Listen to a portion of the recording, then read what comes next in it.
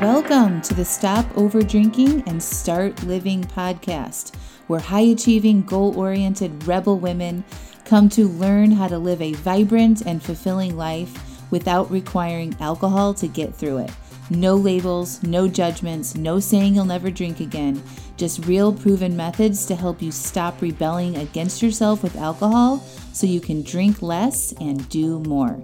I'm your host, Angela Masenik. Let's dig in. Welcome to episode 87, 2020, the Cyclone of Emotions.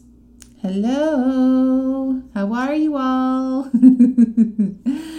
Oh my gosh, I'm loving today's podcast topic. The Cyclone of Emotions is what I feel like we are all in right now in 2020. And I feel like it's like the epicenter of the tornado, right?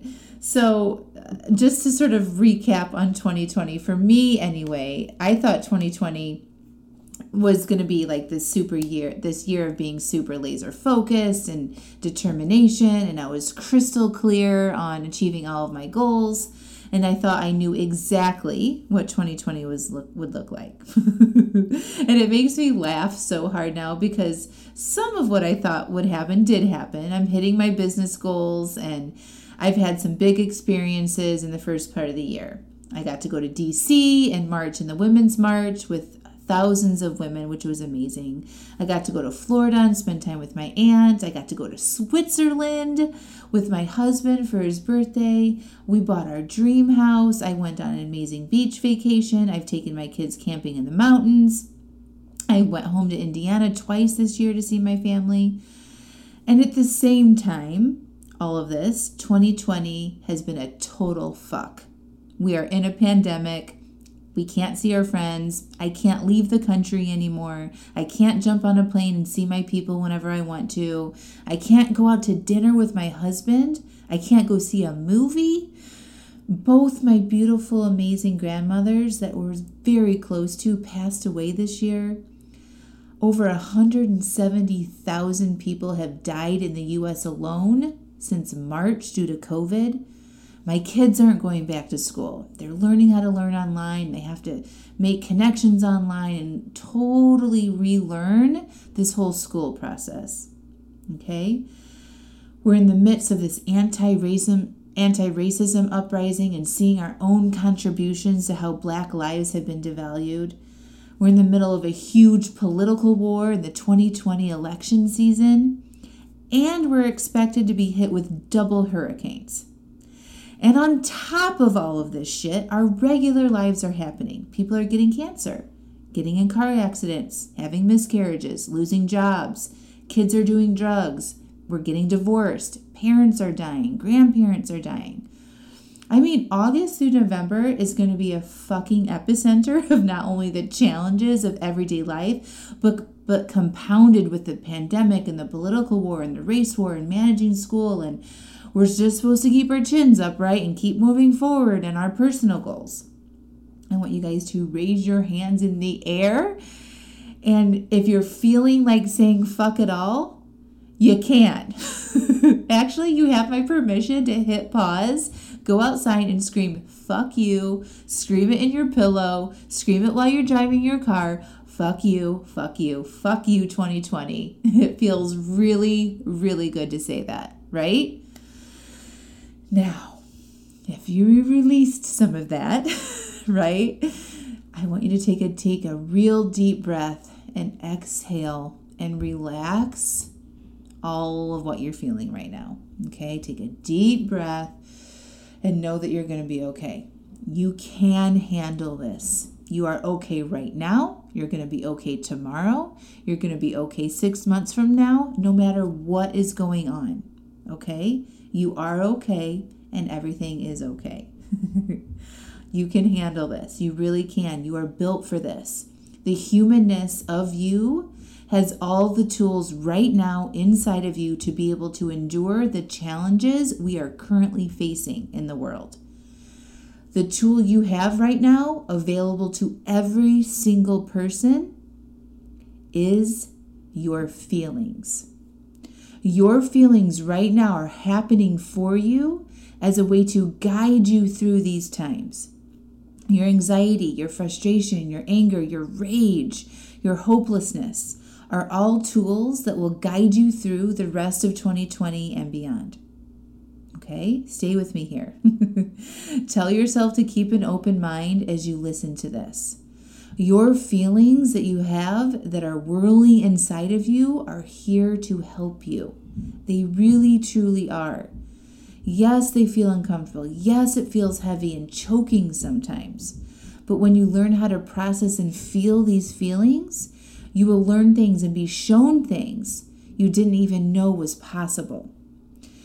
I helped a client feel and process the feeling of loss and sadness just today. And she wanted to be strong and okay, and she didn't want her family to worry about her. So she wasn't allowing herself to feel sad. She felt like she should be moving on already. And she was resisting these feelings instead of processing them and not judging herself that she was having them in the first place. And what I showed her was that her brain was trying to protect her from the pain of her feelings with thoughts like, I shouldn't be feeling this. You shouldn't have gotten your hopes up. You will be fine. All of these thoughts were causing her to feel anger.